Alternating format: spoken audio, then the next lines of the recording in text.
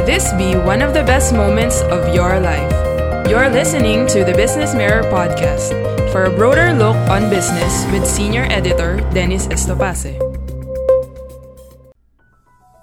Good day, I'm Dennis Estopace, and welcome to Wednesdays with John Mangan, a podcast to be anchored by John Mangan, a columnist for the Business Mirror newspaper and who operates a website titled mangononmarkets.com.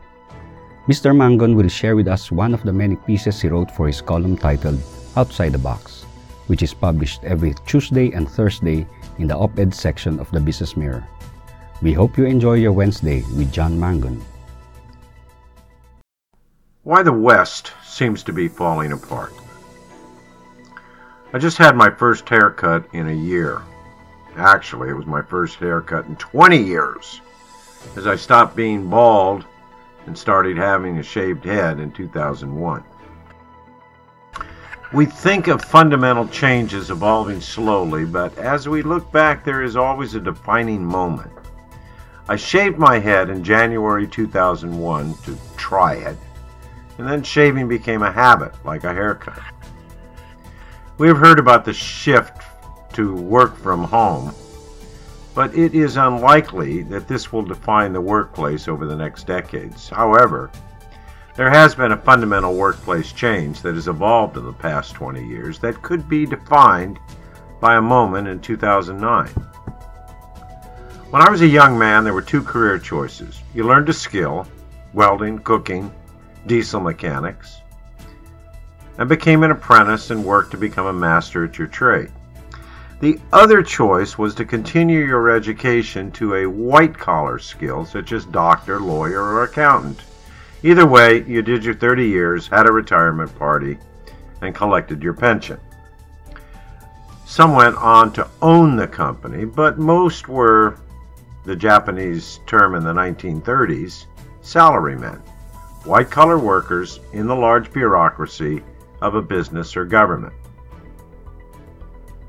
Artists, musicians, writers, and the like were outside of the mainstream workforce. There was a mystique, an envy of those who turned on the corporate world and gave up their job security for job freedom. With the 21st century, came the formalization of the gig workplace. But in 2009, Uber was founded and changed the equation. People now seek the opportunity to freelance and make a few bucks on the side. But that fundamental change created a new class of people that British economist Guy Standing, in his 2014 book, The Precariat. The term comes from precarity, meaning a risky existence, lacking predictability and job security. Uber employees and others started with, "I have this cool job that lets me work my own hours." Then it was, "The precariat class is the most deprived British class of all, with low levels of economic, cultural, and social capital." From no boss and immediate access to fun and flexibility, it goes to no benefits, no paid nothing. Like a child who wants ice cream at bedtime. But for some, like Standing, a precariat needs to be taken care of, and his desires deserve to be provided for by society. And by society, he really means those that go to work every day. Standing wants a universal income so that certain people can work if and when they want to and still have all the benefits of a real job.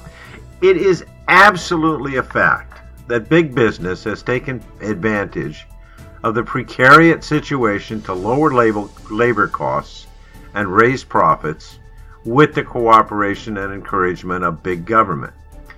Further, the unaffordability of healthcare, higher education, local government has skyrocketed. But untouchable special interests depend on the ever higher costs to fund their increasingly rich future. The elite few created the precariat for their own benefit and now want to print money and give it away as the solution to unaffordability. This solution only transfers the rising risk of systemic collapse to the entire economy. That is one reason, it seems, that the social fabric of the West is unraveling before our eyes. Thank you for listening to the Business Mirror podcast. For a broader look on business, follow us on Facebook and Twitter at Business Mirror. Until next time.